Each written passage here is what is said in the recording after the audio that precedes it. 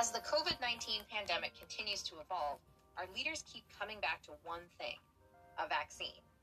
It's widely accepted that without a vaccine, life won't really be going back to normal. But as it turns out, not everyone is on board. Over the last several years, an anti-vaccine movement has been gaining steam in the United States, with more and more parents and non-parents deciding that skipping vaccines for themselves and their children is the way to go.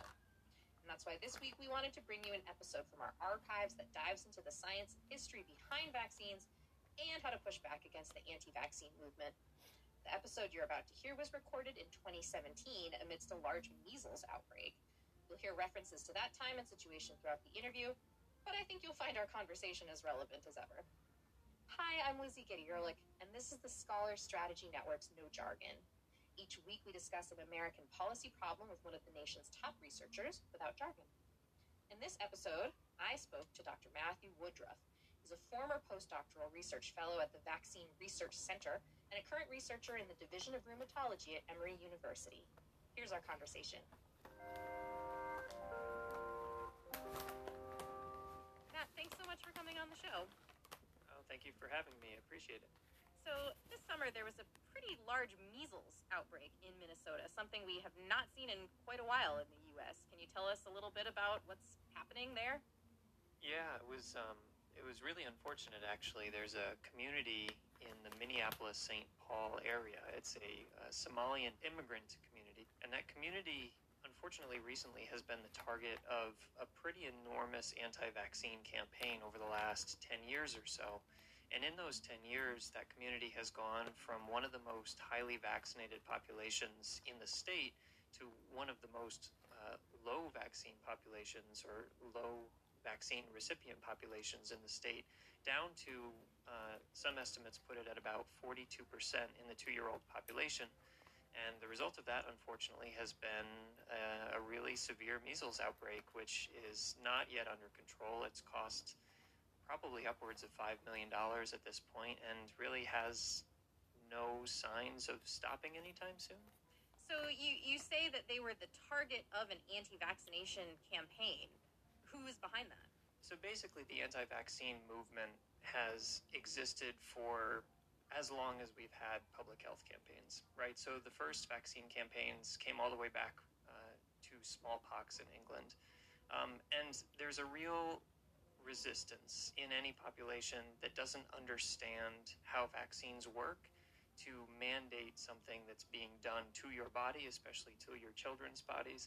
So rather than, I think, pointing at individuals, which definitely do incite this, and I think the most recent version of this is a researcher from the UK, or a former physician from the UK, who had sort of tentatively linked the MMR vaccine, measles, mumps, rubella vaccine, to autism. And he's become somewhat of a champion to the anti-vaccine movement. But that movement has steam with or without him. And unfortunately, it was indicated to this Somalian community that there was an increased risk of autism within the community somewhere around the 2006 to 2008 years. The response of the anti-vaccine community was to see that group as a potential target. They hit them with a lot of anti-vaccine rhetoric. They held town halls. Basically, they just got in the ear of Somalian immigrant leaders and told them that these vaccines were giving their children autism, which was something, obviously, that most parents are concerned about. And in this case, it worked. Let's talk some about, the impact that we know can occur when people are not getting vaccinated. How does that work? Basically, vaccines are often very effective, and they have different, what we call, efficacy rates. So this is the rate at which a vaccinated person is likely to become resistant to a specific disease. So, for example, the mumps vaccine, or the mumps portion of the MMR vaccine, gives somewhere around about an 88% protection rate. So 88% of people, healthy people with normal immune systems that get the vaccine, will then become resistant to the mumps infection. Mumps is a virus, by the way. So the problem with that is that even at an 88% protection rate, that still leaves 12% of healthy individuals that will not respond appropriately to the mumps vaccine. And when I say not appropriately, it just means that everyone has a very highly divergent immune system, right? We're all walking around with very diverse immune function. And that's really important from a human population stance so that any one disease can't come through and wipe out all of us, right? So our immune systems are diverse enough to prevent us from all going down at the same time. The problem with that is that sometimes you won't respond to something that I will, and this is a real challenge when it comes to creating a vaccine. It's never going to protect everyone, or it often won't protect everyone. So the question from a public policy perspective is, how do you get everyone protected if no vaccine that you ever create is capable of doing or covering that number of people? And the way that this works is something called herd immunity. And herd immunity is this idea that you don't actually have to protect everyone, or everyone doesn't have to be resistant to the virus. You just have to protect enough people so that the people that are susceptible to the virus are never going to run into somebody that has an active mumps infection. And so now knowing what herd immunity is, can you tell us what exactly is a vaccine and how does it work? Yeah, a vaccine is basically just a version of whatever pathogen it is that you're trying to protect against. And there are a number of different kinds of vaccines. Some are much more complicated than others.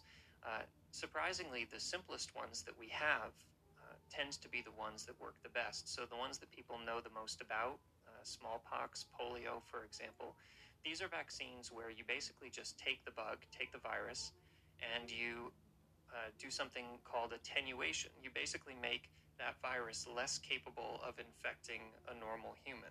And what that does is, if you inject that into a person, you see a modified version of the virus, except that that virus is not able to actively cause an infection, right? So your immune system sort of gets trained to see the virus, so that when the virus really does come around and it is infectious, your immune system has sort of been given a head start. Right, you've already built up an antibody response, and so if someone with polio comes into contact with you, you see the live virus, your immune system can clear it before that polio bug actually can cause an active infection. Thanks. I think that those were really useful explainers about the functions of actual vaccines. Can we talk about history a little bit more? We already mentioned sort of the deep and long history of people being skeptical of vaccines in the United States, but what is the actual history of vaccinations, how that science was developed? Yeah, I wish that I could say that it was really intelligently done, but really a lot of it comes back to trial and error.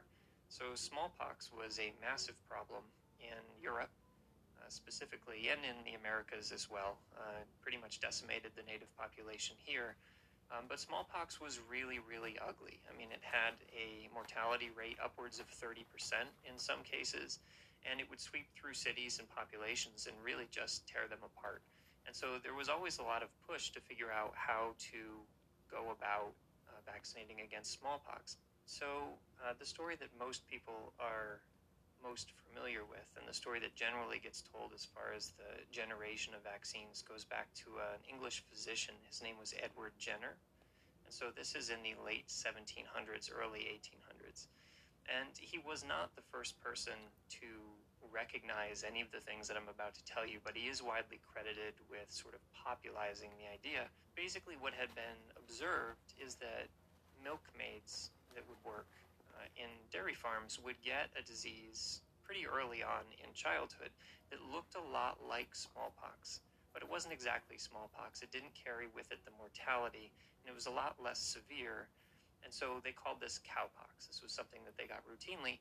And it was also observed that these same milkmaids, if they had cowpox previously, they did not eventually contract smallpox in the same way that the rest of the population did.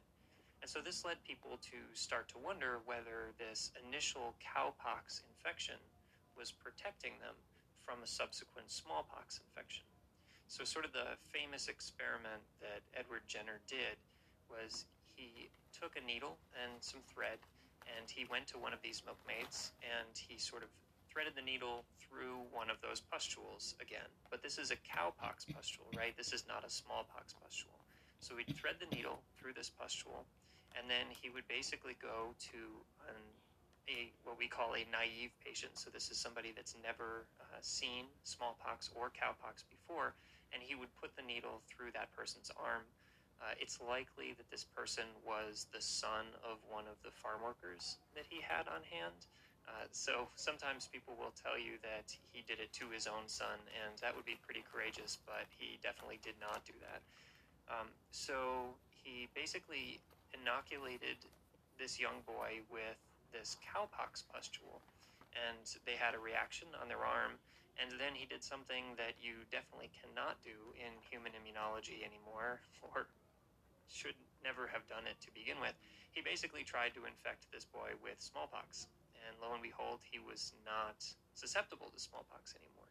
And so this was sort of the beginning of this idea of vaccination to prevent the spread of smallpox, and this was popularized subsequently, and it found its way into legislation. And you do have to understand that the early history of smallpox in London, for example, was so brutal. I mean, this was such a burden on the population that the government had a real interest in making sure that these vaccination programs got off the ground quickly if they worked. And so there was a whole lot of sort of authoritarian push to get people vaccinated. And people now, and certainly people then, had very little understanding of how these vaccines worked, what they were.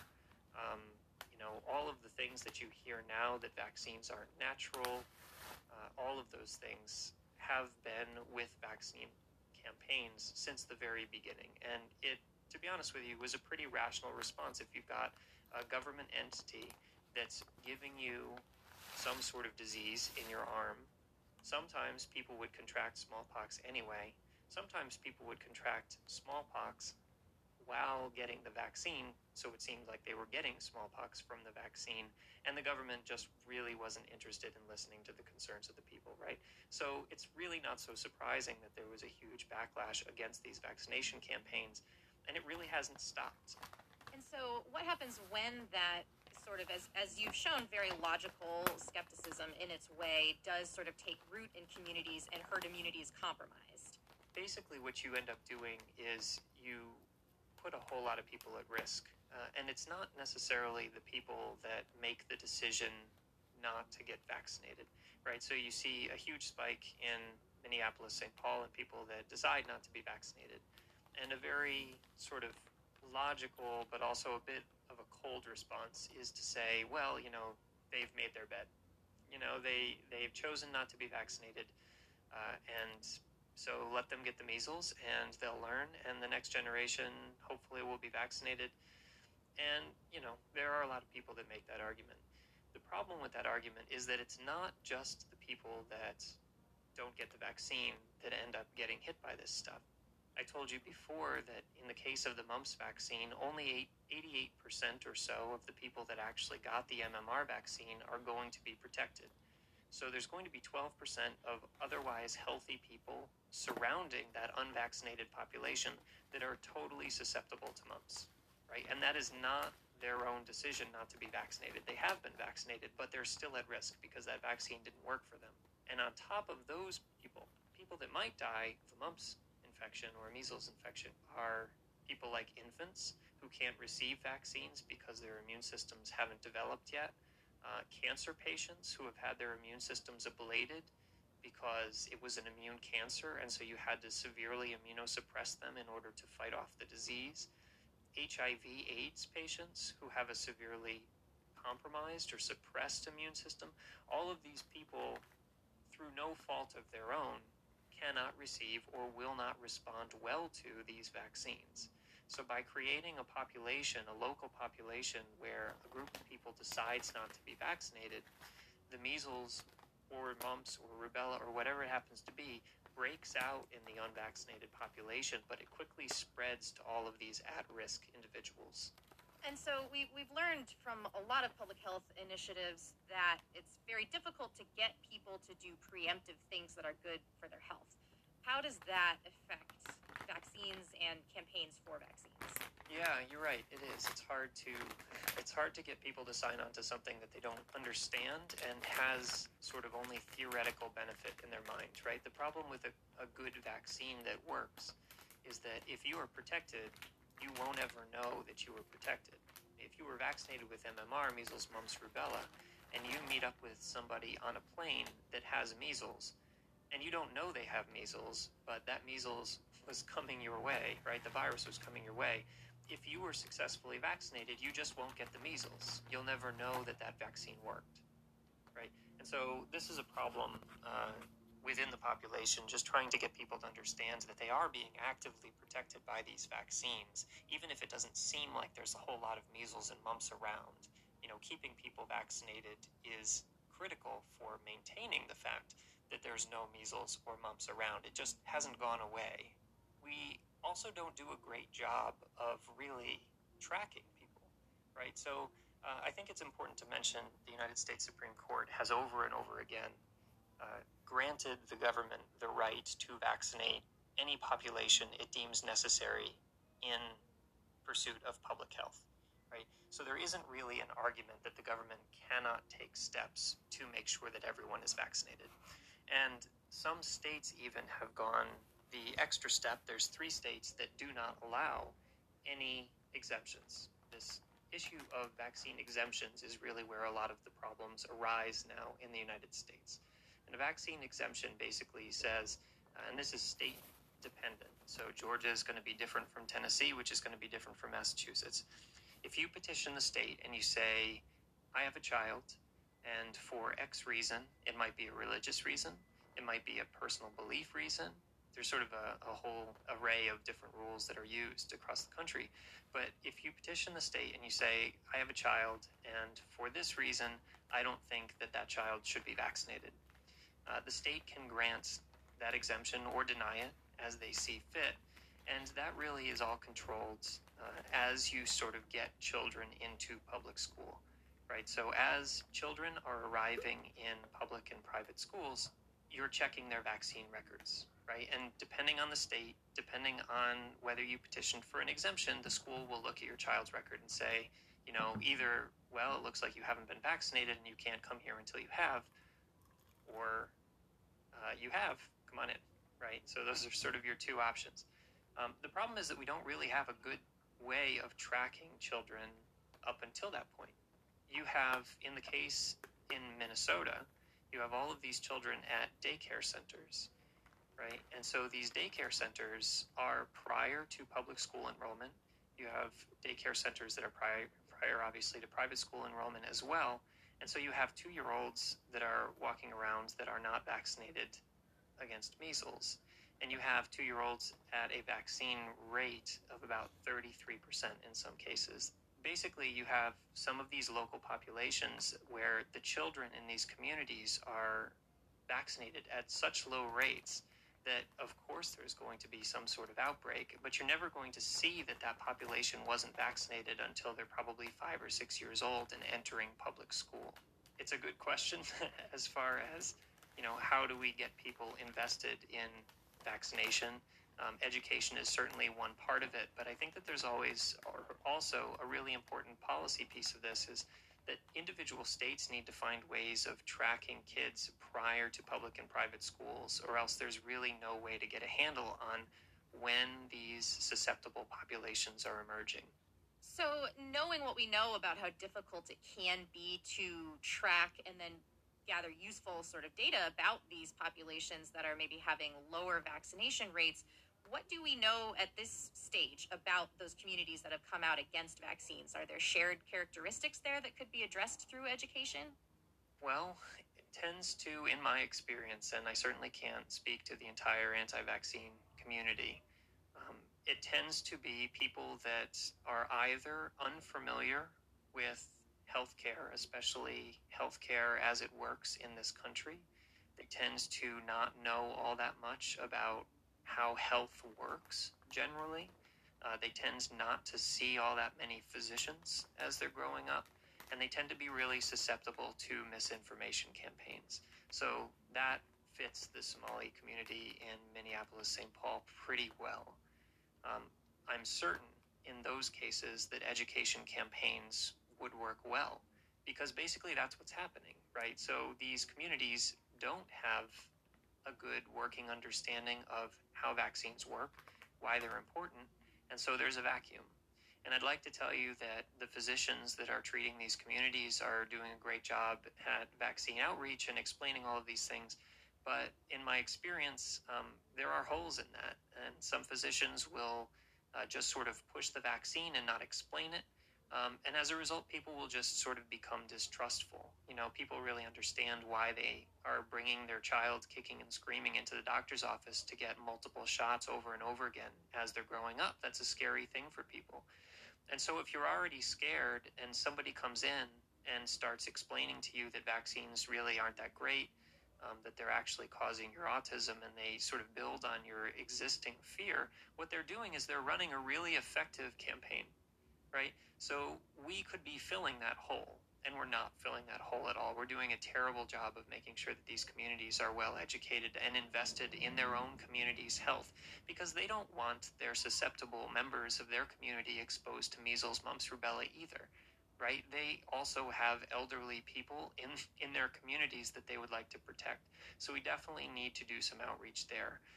The other group that I've seen that can be a bit of a problem, and this is a harder problem actually to solve, are people that feel like they know more than their physicians. So that community has done some real damage as far as public trust in vaccination. And the issue there is that not only are they uneducated, but they're resistant to education, right? They'll tell you that because you're part of the establishment, because you're a researcher, because you've had contact with pharmaceuticals, that you can't possibly have the best interest of the general population in mind. And it's very, very difficult to reach the top end of that movement, right? Because a lot of that is top down. It's a couple loud voices telling a lot of people that, again, are very susceptible to education about vaccines, that vaccines are nasty and that they're doing harmful things to their children. And so, to be honest with you, short of policy mandates and making sure that government institutions are looking out for the well-being of its citizens, I'm not sure that education campaigns will work as well on that community. It strikes me as very interesting, at least in what I've observed, that anti-vaccination movements don't seem to be ideologically based. That this is something that's actually rather bipartisan, and seems to stem from sort of distrust in institutions more than a particular political ideology. So, that's interesting to have that information as well, and your anecdotes seem to back that up some. This is not a movement on the right or the left. It can be, pernicious and really kind of pop up anywhere. Is there a pro-vaccination movement at all to counter it? Not one that's loud enough, I suppose. So I'll admit I'm not a public policy person. This is sort of early days in my push into policy. Most of my experience has been in bench research, and it continues to be in bench research.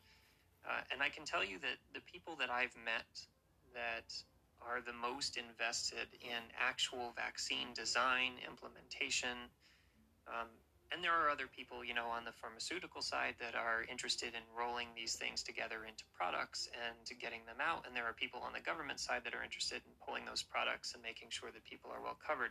But the people that I know that are the most invested in the basic science and understand the most about how vaccines work and why they're important, they have a tendency to keep to themselves. They have a tendency not to be all that loud. There are some definite voices out there, but they tend to be popular science voices, right? They tend to be the Bill Nyes of the world. And Bill Nye is great for science outreach, but he doesn't know a lot about vaccines, right? And even the physicians, so there are a lot of popular physicians that find their voices on, different news programs and all of these things. They all know that vaccines are important, but I think it really will take some people that are really well-versed in how these things work and can explain it to people. I think it will take that which I don't know exists right now, in order to make people feel really comfortable that the people that are designing these things are actually designing them with people's best interests in mind. And so you say that you're not a policy person, but you are one of the people who is actually designing these vaccines and figuring out how to get them to work even better. How has this current political climate and sort of the anti-vaccine movement coming from various places impacted your personal work? Well, I'm glad to say that the anti-vaccine movement hasn't really impacted the work so much. The science really kind of has to be insulated from the public view. I can tell you, though, that there is a lot of concern over funding in general.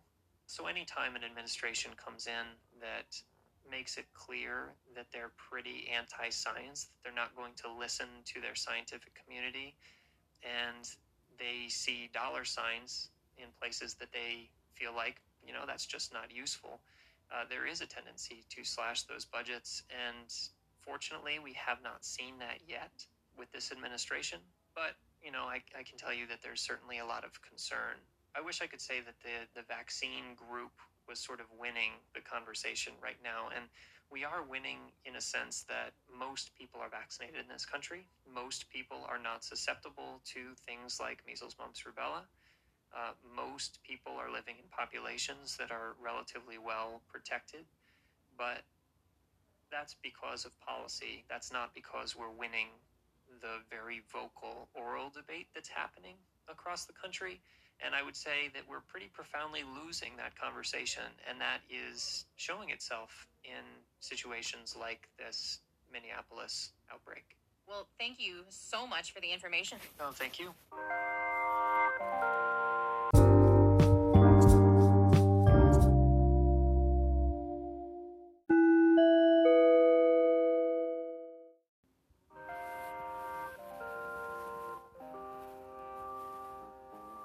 With the COVID-19 crisis spreading rapidly across the world and killing tens of thousands right here in the U.S., much attention has been paid to the hospitals on the front lines of this pandemic.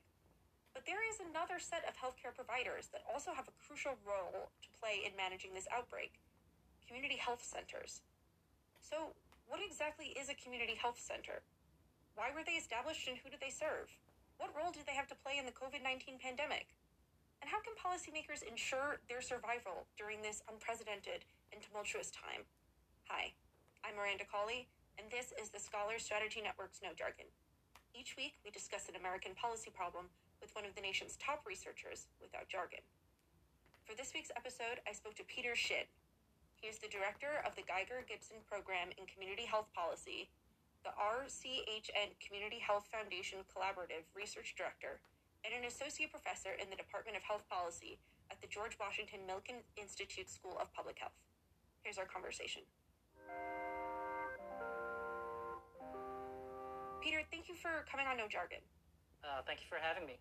So, you study community health centers and you've been doing work around what their role is in this current crisis, but taking it back a little bit to start, can you tell me exactly what a community health center is? The Community Health Center is actually a formal health center program of the Department of Health and Human Services. So it is a program that was federally initiated and federally supported at the beginning, way back in the 1960s, when we were really going through the civil rights era, and there was a lot of focus around what it meant for well-being and welfare. And one of the great things about the Community Health Center model is that it's actually an adaptation of a healthcare delivery model that was found in South Africa by Dr. Jack Geiger, which is, of course, the health center pioneer and the health justice pioneer, and for which the Geiger-Gibson program is named after at George Washington University. And what he found was, yes, clinics are supposed to provide medical care. Health centers should be providing primary care. But at the same time, this model recognizes that there are a lot of underlying issues that are spurring poor health or behaviors that may undermine medical care, so that you're always having to deal with obesity issues, malnourishment, all sides of the healthcare equation. And one of the great things about the health center model is that it is a program that requires a lot of regulation and oversight. One of the biggest ones is that it has to be also managed by a patient majority board, meaning that the patients make up the majority of the governing model of health centers, and they really make sure that the community needs are being met. And it's something that a lot of healthcare organizations cannot do. I mean, can you imagine that your main stakeholders are the community themselves, who are more focused on community well-being than on stock or profiteering? So it is an amazing model that's really grown quite a bit since the 1960s. Yeah, I really dig that like egalitarian setup. That's really cool. But to kind of paint me a picture, let's say I'm walking into a community health center. What do I see? What does it look like in there? Well, I think one of the biggest myths about community health centers is because it's in really resource-poor communities, namely, or in other words, low-income, inner-city, or rural communities. They look like any other physician's office. It is not in any way a poor people's clinic, nor does it look like one. If you go to Harlem, you will find an amazing health center. When you go in, it's state-of-the-art equipment, all the physicians, it just looks like a really well-run organization. Now, one of the things about health centers also is that once you go in, they will do a screening of not only your healthcare issues, but also, in many cases, what we call social determinant screenings, meaning are there other things that are impacting your health and well-being? Is it about housing issues? Are you feeling you can't afford food, rent? And they will try to pull all the other resources together, because the thing about community health centers, again, remember the key word here is community. So they are very much tied in with other community-based organizations, and they really try to really impact community health and well-being. And they will try to get you, as that patient, if you have a food issue, get you hooked up to a food bank, or provide some sort of, what used to be in the 1960s food vouchers. One of the great anecdotes that Jack Kiger had was, he was giving out food vouchers, and these payers would say, why are you giving out food vouchers? Why are we paying for that? And, he nonchalantly just said, I believe the best prescription for hunger is food. So, it's sort of just that kind of common sense approach to really thinking about serving the person as a whole, then the family, then looking at the community, and then looking beyond where else they can go to really meet the unmet needs. And so, this is sort of the culture of a community health center. And when you go in, and you'll get that sense, because you'll meet all different types of workers there, whether it's community health workers, clinical social workers. So it is really a one-stop shop for getting the services, both the health and social service that you need. Yeah, so we have this model of care which really centers the patient. So I'm curious about who these patients are, and how many Americans do you think are served by these community health centers? Well, as of 2018, which is the latest count of health center patients, is over 28 million. I think the projection for this year is about 29 million. And 9 out of 10 health center patients have incomes less than 200% of the poverty level. So, they have difficulties in getting health insurance if they're not on Medicaid. If they're on Medicaid, that's fantastic, but many of them will lack transportation to get to the clinics, or to get to a different kind of referral mechanisms, whether it's a specialist, mental health, substance abuse, even though a lot of those services are now being brought in-house into health centers. A lot of them are sort of low-wage workers in the hospitality industry. A lot of them are migrant workers. A lot of them are homeless populations. And some of them are even veterans. Remember that there was an overrun of the VA system, where there was a backlog of people who just simply could not get the care that they needed through the VA. So, health centers also stepped up to help manage that population as well. So the way that the health centers look, and when you go into one, I know I sort of describe them as being similar to what other private physician offices might be. But when you go into one, each one is very different. Each one serves a very different clientele. Obviously, there's different language, different culture that the patients bring in that community. But for the most part, you know that the population that they had to go after, the thing about health centers also is that they are federally mandated to be in these federally designated medically underserved communities where there is high infant mortality rates, poor health, high poverty, and where the risk of death and even disability or even chronic conditions are relatively higher than the general public.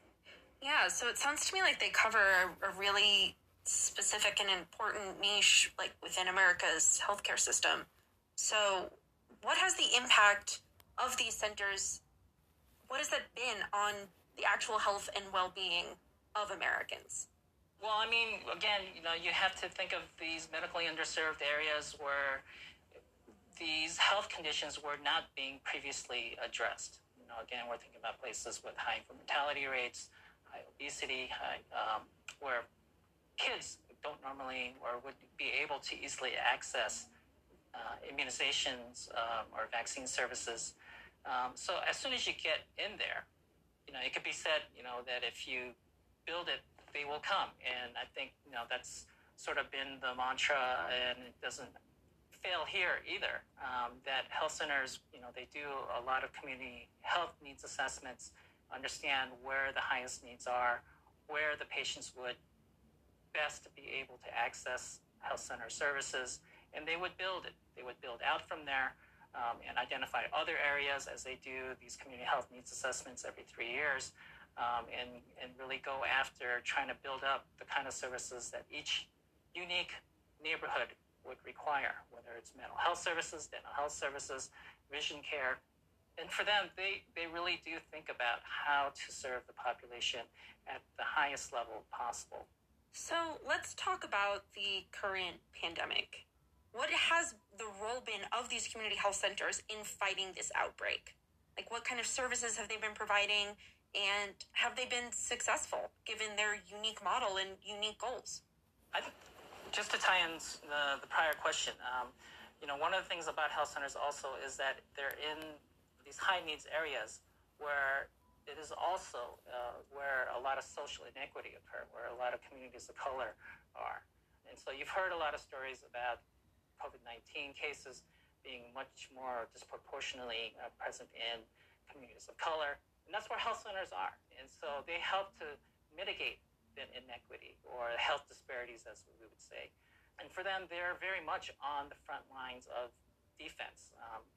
Obviously, they're not as crazily overwhelmed as hospitals and emergency departments, but they are, again, in those communities where there may not be another source of care for miles, or where patients can easily access other types of even hospitals in their communities. We've also heard stories of rural hospitals falling apart or closing down because of the financial issues. And what happens in those communities? Well, hopefully there's a community health center there, and some of them will recruit some of those providers as well.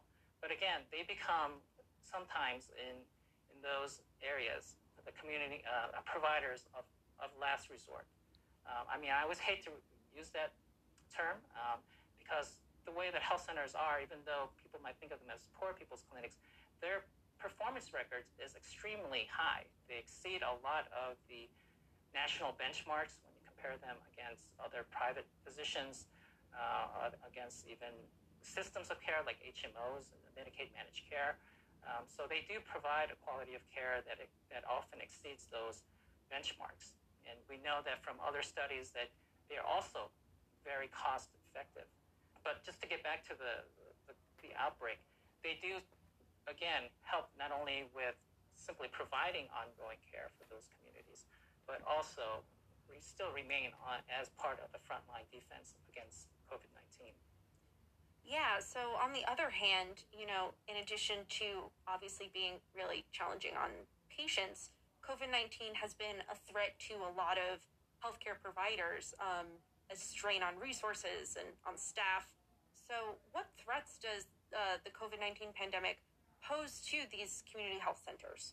Well, as I mentioned, health centers are very much on the frontline defense. And we know from the latest HRSA survey that was conducted on April 10th that that COVID-19 is in those communities. The latest numbers show that about 57,000 of their patients have been tested for COVID-19, of whom 9,300 have tested positive. And we also know about 1,400. That was April 23rd, 2020. So this podcast is over a year old. Those statistics are already outdated. Let's continue to listen. Health center staff have also tested positive. So there is a direct adverse impact on health centers directly. The other piece being that just like every other business or operations, that they've had fewer patients coming in, and rightfully so. So a lot of health centers have had to switch their delivery to do things through telehealth or through telephonic consultations. But the problem for that also is that their operational revenues have also declined precipitously. And now, if you can only imagine health centers, again, being in areas where no other provider really wants to go in because they know there is no money to be made in serving in those poor communities. They rely a lot on Medicaid funding. They rely a lot on federal funding as well. And they've always had cash flow that's often been less than 30 days or even 20 days. So for them, some of the negative aspects has been that they've had to furlough a lot of their staff. They've had to close some of their sites so that they can consolidate some of the remaining staff to be as optimally placed in terms of impacting their communities in their service area. But at the same time, one of their biggest worries is, how to think in the future of how do they recoup, how do they rebuild, not only in terms of trying to earn back business that's almost impossible to be profitable in these kind of communities, but also because they're also in communities that may not be attractive to a lot of other providers, but in terms of recruitment and retention of, again, building up that workforce, again, to come into these communities. And I want to get into that a little bit because you've written about this for the Scholar Strategy Network, a policy idea for our Big Ideas project, which is a project we are currently launching to support policymakers and research-informed policy to address COVID-19. And your policy idea, share with me what your proposal is about and what the model you've created is for supporting these centers. Well, I think the primary one is being able to provide greater funding for health centers. The Affordable Care Act created the Community Health Center Fund, knowing that they were critical for the national effort to expand coverage to the uninsured. And of course, when you have an insurance card, they need somewhere to go. So health centers was that natural model because most of the uninsured tend to be in places where they don't have really good access to care. And health centers are in those communities. And, there was $5 billion that was set aside for them. And what was supposed to happen was the funding was meant to keep spurring their growth because we know that there are other gaps going on. There are other policies that, if even now, that are offsetting any gains in access. So if you even think about some of the family planning regulations that are quickly wiping out a lot of the family planning clinics, health centers are trying to fill in some of that void. And so how do you constantly go after a population and expand your access as you're not only thinking about places that you had long planned to target, but now you have to also try to fill the gaps or the holes that other providers are now leaving behind as they slowly deteriorate. So the funding was the most critical component. And then the other piece being that as telehealth becomes much more sort of the main line of providing care, you want to see a greater financial equity or reimbursement for those kind of consultation services as well for health centers to help continue to support some of the operations that health centers are trying to maintain over this critical period. So especially considering that these community health centers serve, underserved populations, including a lot of communities of color that have been, as many of our listeners know from our episode a couple weeks ago, suffering disproportionately during this crisis. What would additional funding help these health centers do? No, absolutely. They would help mitigate and narrow that disparity, those gaps. I think it's just sad to hear any health center that would have to close their sites, because then that the battle against health disparities it suffers the most. And the other piece being that we know, at least for a lot of the populations that they serve, that they are higher risk for chronic health conditions, for costly health conditions.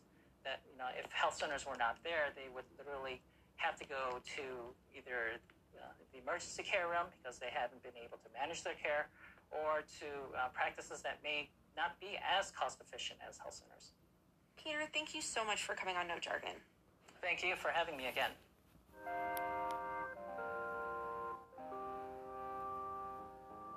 And thank you for listening. For more on Peter Shin's work, check out our show notes at scholars.org/nojargon. No Jargon is the podcast of the Scholar Strategy Network, a nationwide organization that connects journalists, policymakers, and civic leaders with America's top researchers to improve policy and strengthen democracy. The producer of our show is Dominic Derma, and our sound engineer is J.M. Bios. If you like the show, please subscribe and rate us on Apple Podcasts or wherever you get your shows. You can give us feedback on Twitter at No Jargon Podcast or at our email address nojargon@scholars.org.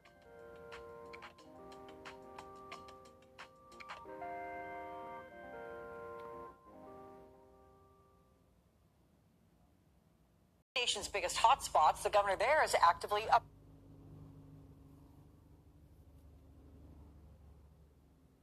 Let's go to NBC's Gary Grumbach in Austin, Texas. So, Gary, what are officials telling you about this? Hey there, Alex. Yeah, I had a conversation with the mayor of Austin here, Steve Adler, earlier this morning, and he painted a very bleak picture for what hospitals in this area look like right now. He said he visited an ICU yesterday, and I can't tell you, Alex, how many times he used the word scary to describe what he saw. There's about 2.3 million people that live in the greater Austin area, and there are currently 9 ICU beds available. So it's a real problem for hospitals. They're starting to put in some of their surge plans, which include moving some patients to the hallways of these hospitals just to add more people to the hospital. But they're not adding more staff to the hospital. That's becoming a real big issue as well, because when there were staffing issues this time last year, the state was able to bring in reinforcements. Today, the state says they don't have those reinforcements. They can't bring anybody in, and the hospitals are very much on their own when it comes to staffing and all of the virus that is coming in. There's also the issue of the governor's executive order that came down this week, essentially they're buffering against mandates, saying that local officials cannot put in place mandates on vaccines or mandates on masks. This has local officials very worried about how they're able to manage their own territories and their own areas. And I want to have you listen to Steve Adler, he's the mayor of Austin here, about some of the mixed messaging that's coming from different areas of the government. What is frustrating for me right now is, in order to get a community to move, they need to be hearing one message. They need to be hearing one message from their political leaders, from their health leaders, from their doctors, from their businesses, from their faith community. They need to be hearing one message. And what is happening that is wrong right now in our country is that people are hearing mixed messages and divided messages, and there are too many people that are confused about what it is they should be doing to keep them, their families, and everybody else safe. And the answer is still very simple. Get vaccinated and wear masks. So there is some good news. There's 500,000 people getting vaccinated every single day in the United States, about 15,000 people this week in Travis County alone. So those vaccination numbers are increasing.